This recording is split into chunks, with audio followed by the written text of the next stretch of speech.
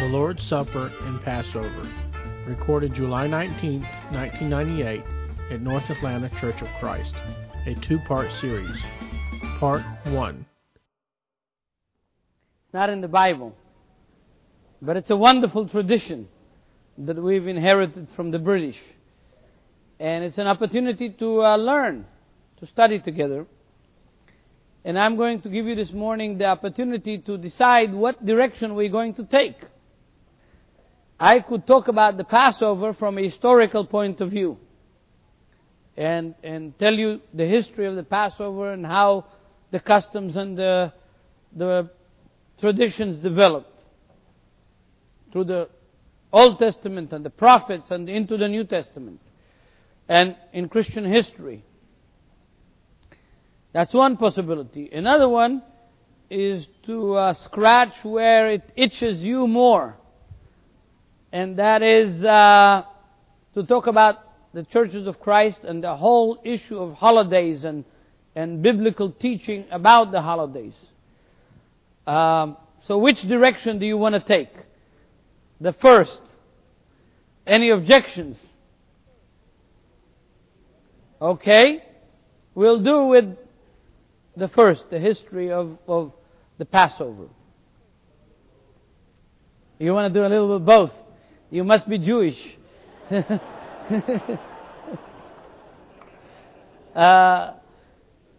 But all of the plan of salvation, all the picture of redemption that we have in the New Testament is taken from the Passover.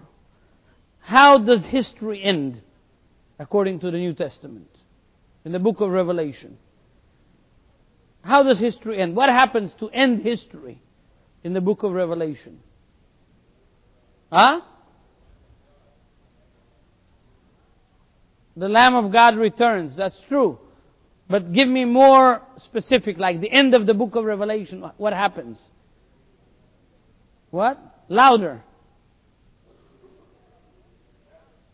Will be in heaven. It's true.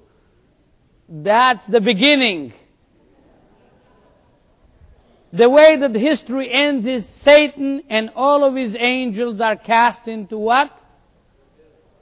Into the sea of fire. Why is it into a sea of fire? Pharaoh and his armies, where were they cast? When the children of Israel passed the sea in dry land, what happened? They went into the sea and they drowned in which sea? The Red Sea. Do you think that there is a connection with the fact that Pharaoh and his armies drowned in the Red Sea and Satan and his army is drowning in the sea of fire? Do you see a simile, a relationship between the two? Also, what happens to the church before this happens? They get raptured, right? You heard of the rapture? Where two are working in the field together and one is taken. And the church is taken up to meet Jesus coming down in the clouds. Yeah? Remember that? This is what? It's like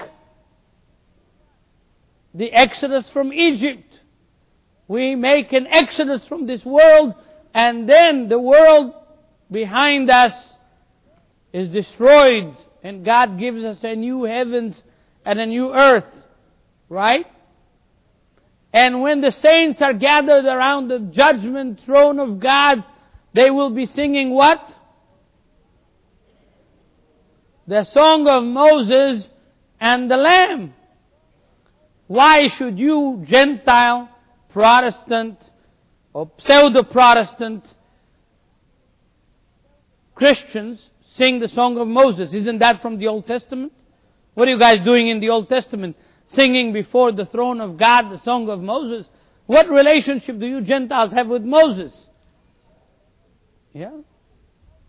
Why the song of Moses? What is the song of Moses? The song of deliverance in Exodus chapter 15. Yeah? That's the song of Moses, that Moses got up and all of Israel sang together with him the song of deliverance, and Miriam got up and with a tambourine and was dancing. Yeah? With all the daughters of Israel. That's the song of Moses. So here is the whole church, Jews and Gentiles, black and white, in front of the throne of God. And in the last scene of history, before the judgment throne of God, they will be singing the song of Moses. Why?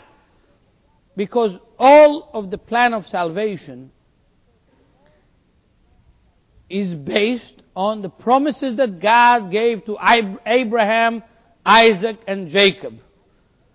And in those promises was the deliverance from Egypt.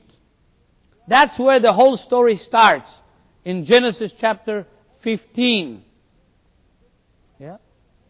God had told Abraham to get out of the land of Ur and go to a land that He will show him and give him. And that He will give him a seed, and Abraham had no children of his own. And finally, God reveals Himself to Abraham in Genesis 15. And that's where the key to the whole gospel is in the book of Genesis. Did you realize that? You cannot understand the gospel unless you understand Genesis. It's the most difficult book in the Bible is Genesis. We teach it to children as children's stories, and then we have once every few years a quick survey in which we do the whole book of Genesis in one Sunday. Yeah? But there's not a more difficult book in the whole Bible than the book of Genesis. The rabbis say that if you understood the 4 first chapters of the book of Genesis, you would unlock the secrets of the universe. First 4 chapters only. The whole secret of the universe is in the first chapters of Genesis. Genesis has got everything. It's got love stories. It's got spy stories. It's got intrigues. It's got violence. It's got murder. It's got every patent place and Dallas and dynasty. And everything is in the book of Genesis. And also Carl Sagan's science show is in the book of Genesis. Yeah? But we have allocated it to children because of a negative attitude that we inherited from our forefathers about the Old Testament. Yeah? The Old Testament was the scripture that the early church had. Paul hadn't written Ephesians yet. And we neglected, but the whole thing starts, the whole story of the Passover starts when God tells Abraham, get yourself a few animals, cut them in half, and go to sleep. And in his vision, Abraham sees God like a torch of fire pass between these 2 rows of half animals half in half. And then open Genesis 15, let's read it together. I read with an accent, so I'm going to ask you to read. Here is a microphone. Yeah, give it to somebody to read Genesis 15.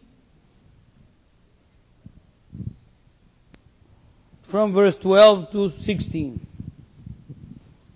As the sun was setting, Abram fell into a deep sleep, and a thick and dreadful darkness came over him. Then the Lord said to him, Know for certain that your descendants will be strangers in a country not their own, and they will be enslaved and mistreated 400 years. But I will punish the nation they serve as slaves, and afterward they will come out with great possessions. You, however, will go to your fathers in peace and be buried at a good old age. In the 4th generation, your descendants will come back here, for the sin of the Amorites has not yet reached its full measure. There's a lot of mystery in that scene.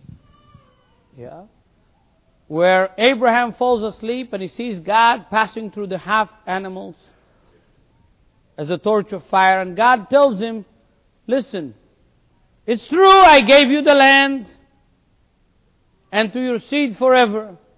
It's true I gave you the blessing for all the nations of the earth. It's true that your children will not inherit this land for 400 years. They will be enslaved by another nation.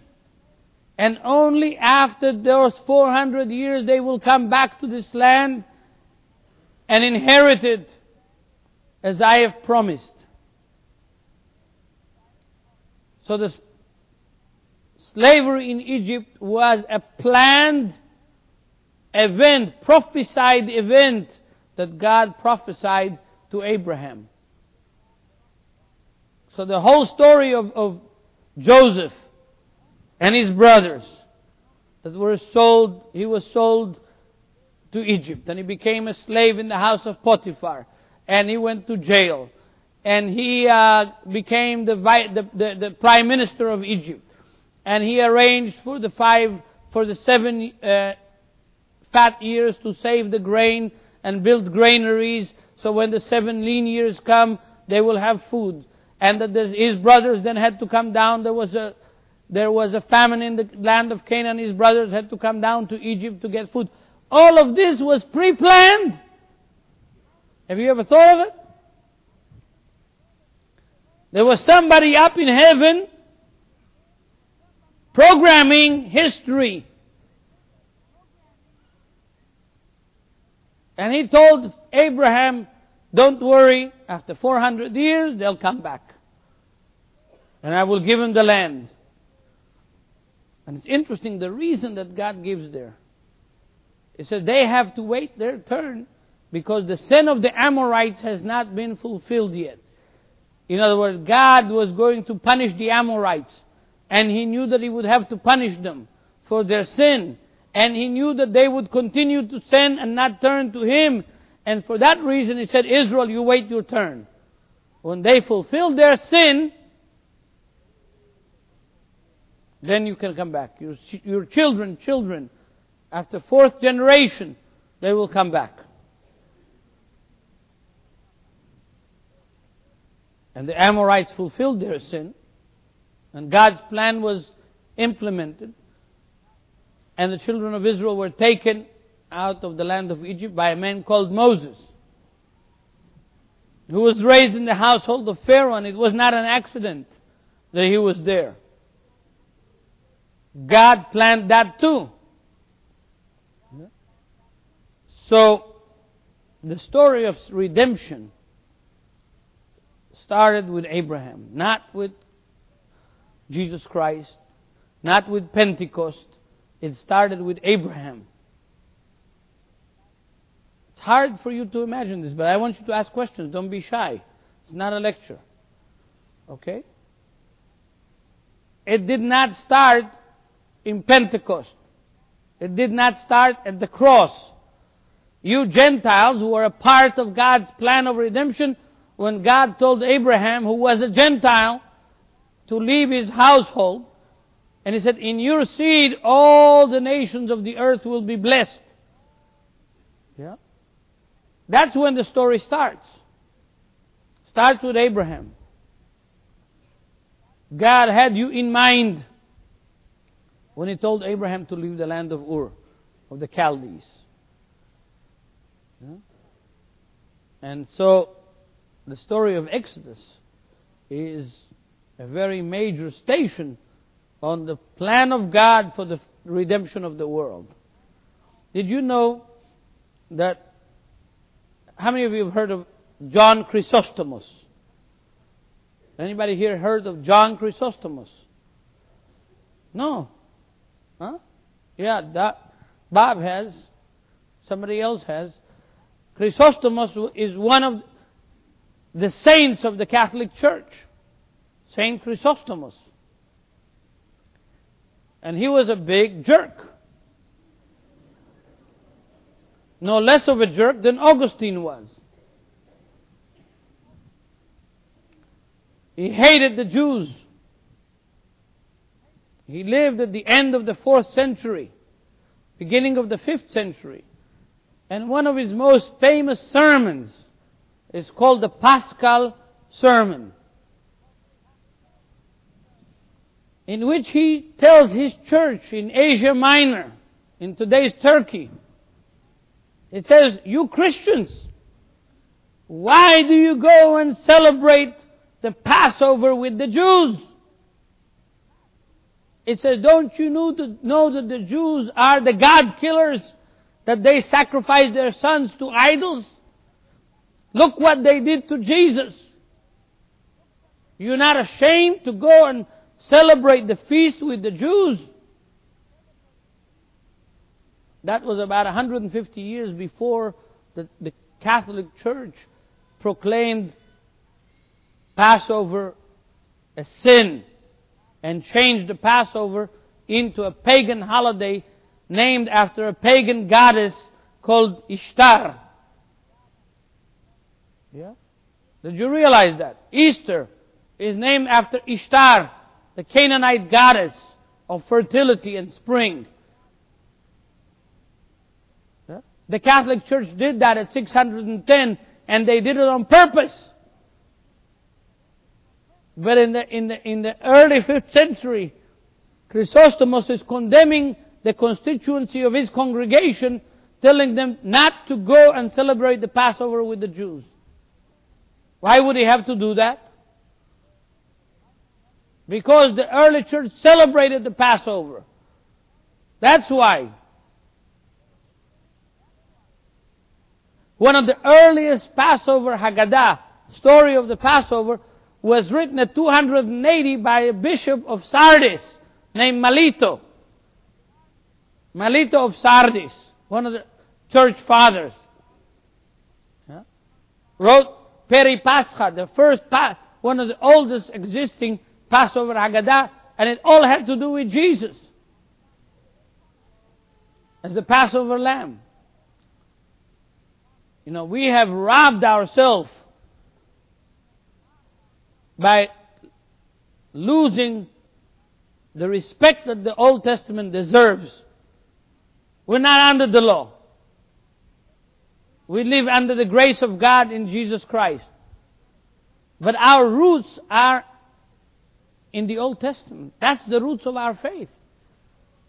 Yeah.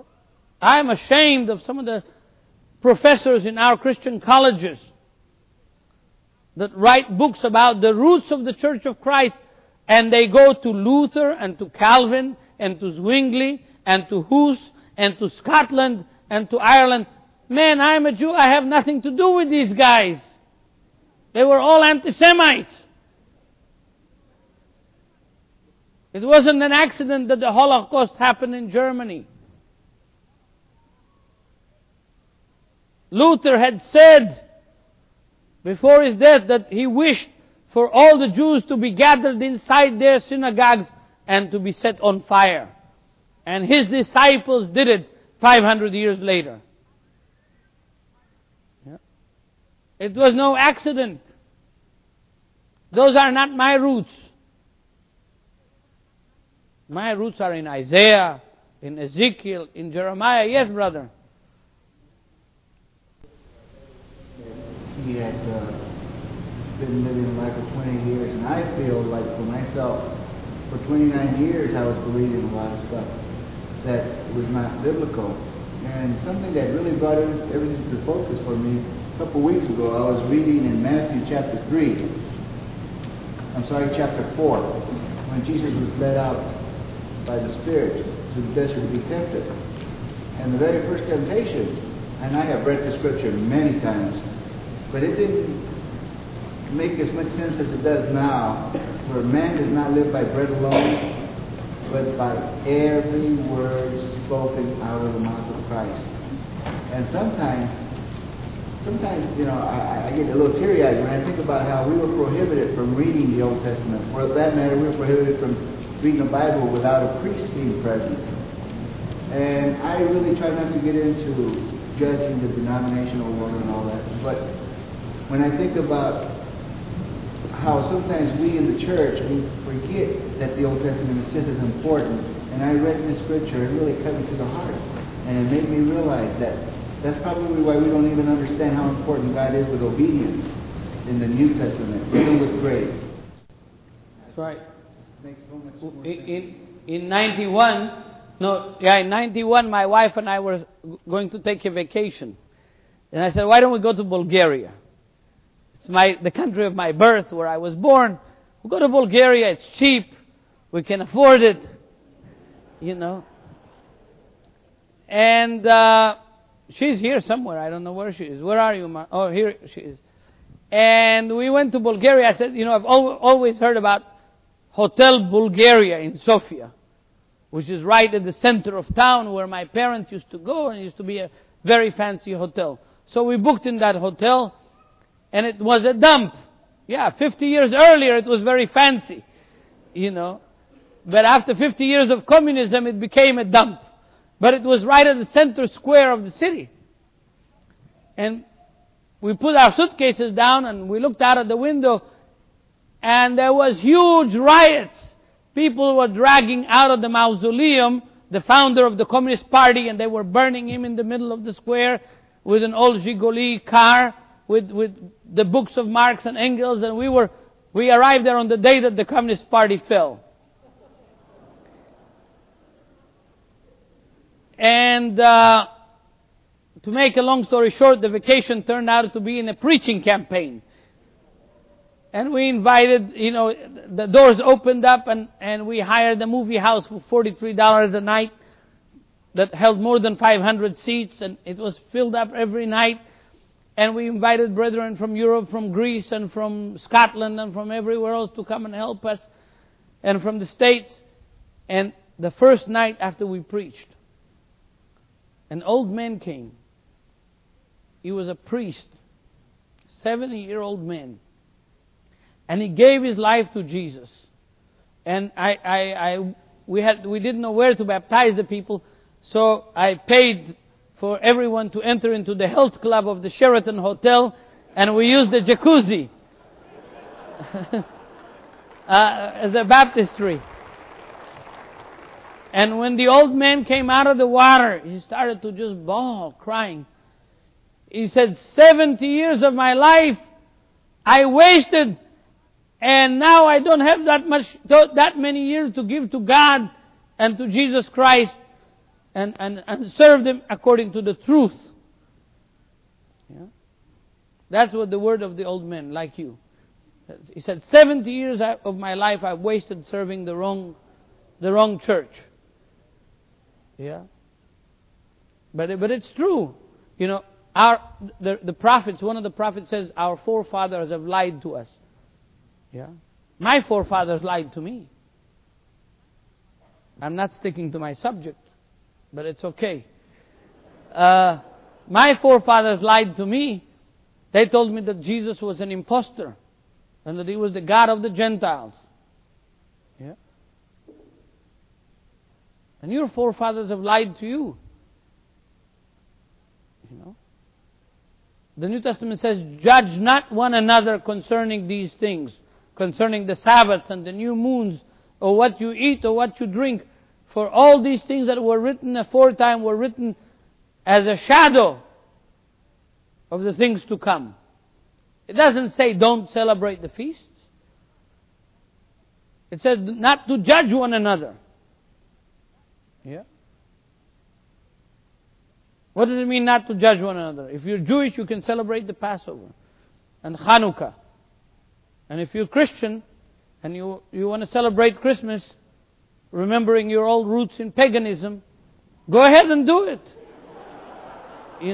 We can't judge you.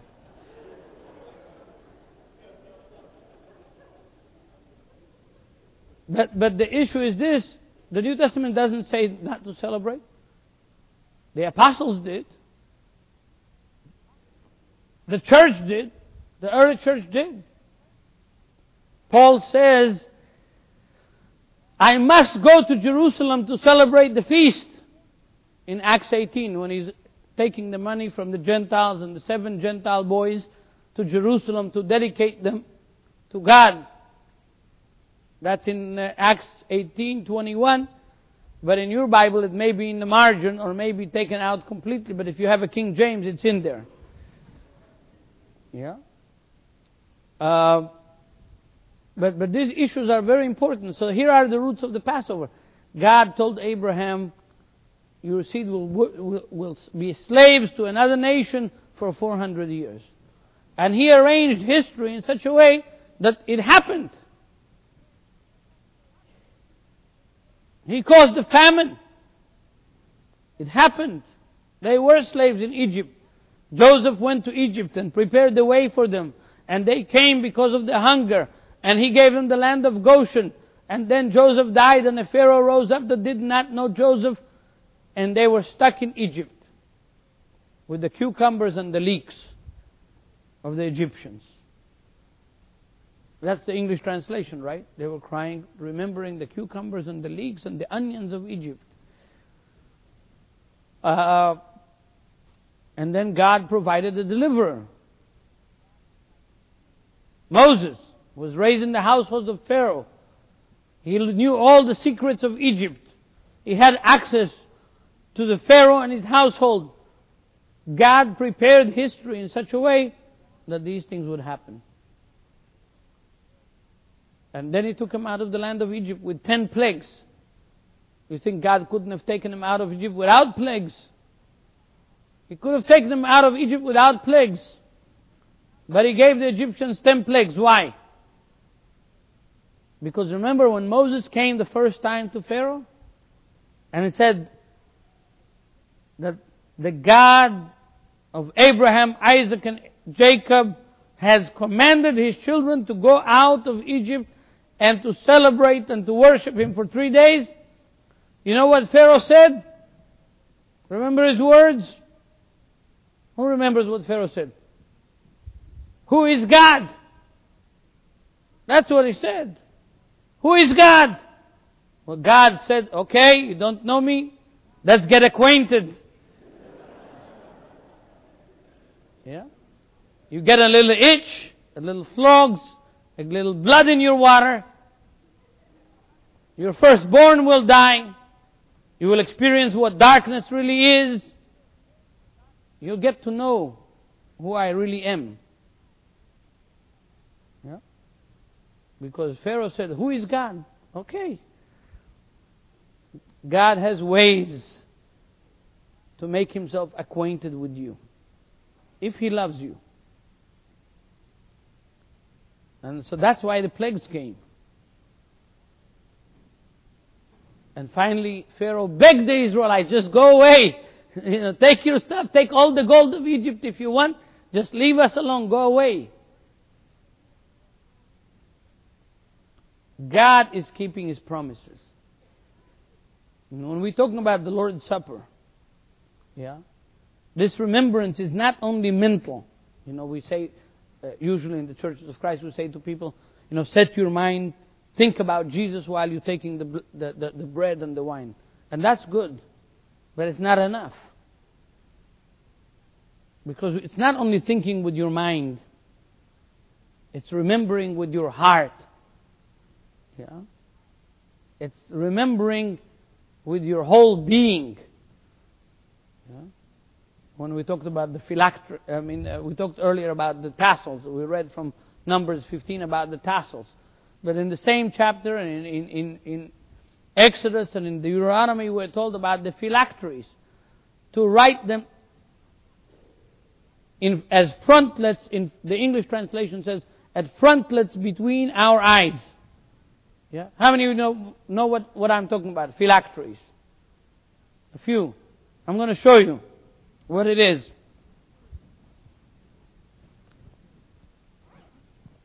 Somebody read from Deuteronomy chapter 6, verse 4 through 9. Hear, O Israel, the Lord your God is one God. read it loud. Where is the microphone? Go ahead. What chapter? Deuteronomy chapter 6, verse 4. Hear, O Israel, the Lord our God, the Lord is one. You shall love the Lord your God with all your heart, with all your soul, and with all your strength. And these words which I command you today shall be in your heart.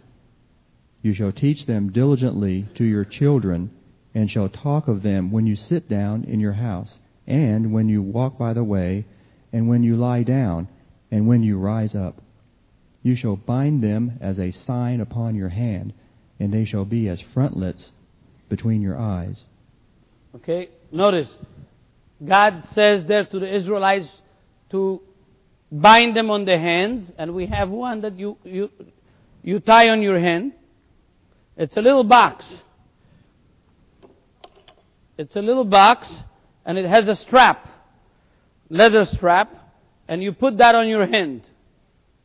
And inside this box there is a text, 4 passages of text that mention this commandment. One of them is Deuteronomy, one from Exodus, 2 from Deuteronomy, 1 from Exodus, and 1 from Numbers that we read earlier in Numbers 15. Okay? Inside this box there is scrolls, little handwritten scrolls that are placed inside this leather box, and you tie that on your hand. That's only to remind you what God commanded. And the other one is you tie as frontlets between your eyes. You put it like that in front on top of your head, as frontlets between your eyes, and then you read the same 4 passages are written in here. Okay? So that's the phylacteries that Jesus is telling the Pharisees in Matthew 23. He's telling the disciples, don't broaden the straps of your phylacteries. Don't make your phylacteries big. And don't make these straps broad so that everybody will see that you're wearing them. Yeah? Keeping narrow. In Matthew 23 you can read that. And so it's done to remember what God has done for us. And to remember that we are not supposed to only think about it with our head. Yes, frontlets between your eyes to remember, but also to tie them on your hands in order to do them. The memory with the doing. It's not only memory mental, but it's memory also in practice, with your heart. And so the Passover then becomes the center theme of God's redemption in history. Yes. I didn't hear again.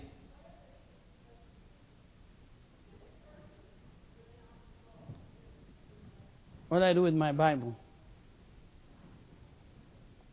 See, I forgot what I did with my Bible. They are Deuteronomy chapter 6, verse 4, Numbers chapter 15, verse 37 to the end, Deuteronomy chapter 11,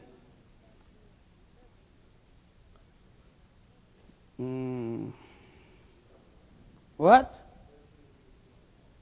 13, 3:21. Chapter 11, 13 through 21, and Exodus 13, 1 through 10. Thank you. So that's the 4 passages that are written inside these boxes that all speak about remembering and doing the will of God. Yeah? And so then the prophets describe the end of history with the words of the Exodus. If you open in Isaiah, I know the time is up, just a couple more minutes. Isaiah chapter 51, verses 9 through 11. Awake, awake, clothe yourself with strength, or arm of the Lord. Awake as in the days of old, in the days gone by, in the generation of old. Was it not you who cut Rahab to to pieces, who pierced the monsters through, or the dragon through? Was it not you who dried up the sea, the waters of the great deep, who made a road in the depths of the sea so that the redeemed might cross over? The ransom of the Lord will return. The ransomed of the Lord will return. They will enter Zion with singing. Everlasting joy will crown their heads. Gladness and joy will overtake them, and sorrow and sighing will flee away, or will be no more, in one of the translations. Yeah? In other words, that's the picture of the last redemption. And it is described with the same colors as the crossing of the Red Sea, as the Exodus from Egypt. Yeah? And in the book of Revelation, you see the same thing. In other words, this is a part of our heritage, that we have allowed the Catholic Church and the Protestant tradition that came out of the Catholic Church to rob us of our heritage. We have got to continue the process of restoration.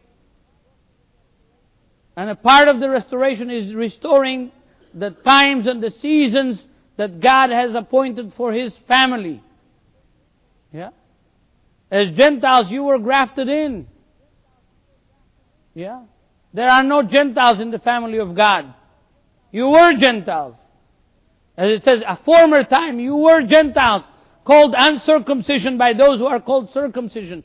You were without God, without hope, without promises, outside of the commonwealth of Israel.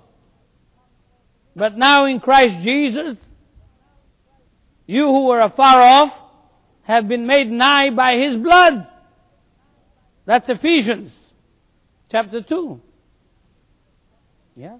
In other words, you were far off, now in Jesus Christ you have come near. Near to what? David has become your king. Abraham has become your father. Yeah? Moses has become your teacher. Yeah? Isaiah has become your prophet. It's a part of your heritage. And we've got to reconnect with these roots if we want to have a future.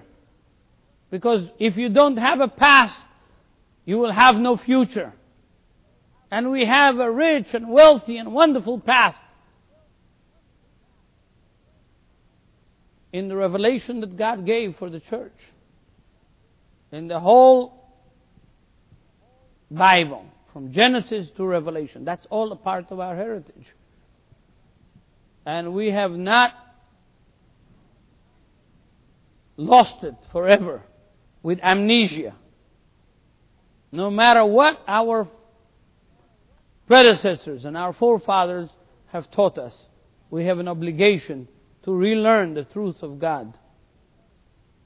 And it's a big challenge. I know that time is up, and I appreciate very much the opportunity to be with you this week here, and I hope to see many of you here. Thank you. Thank you, Jim. Nativia, www.netivyyah.org.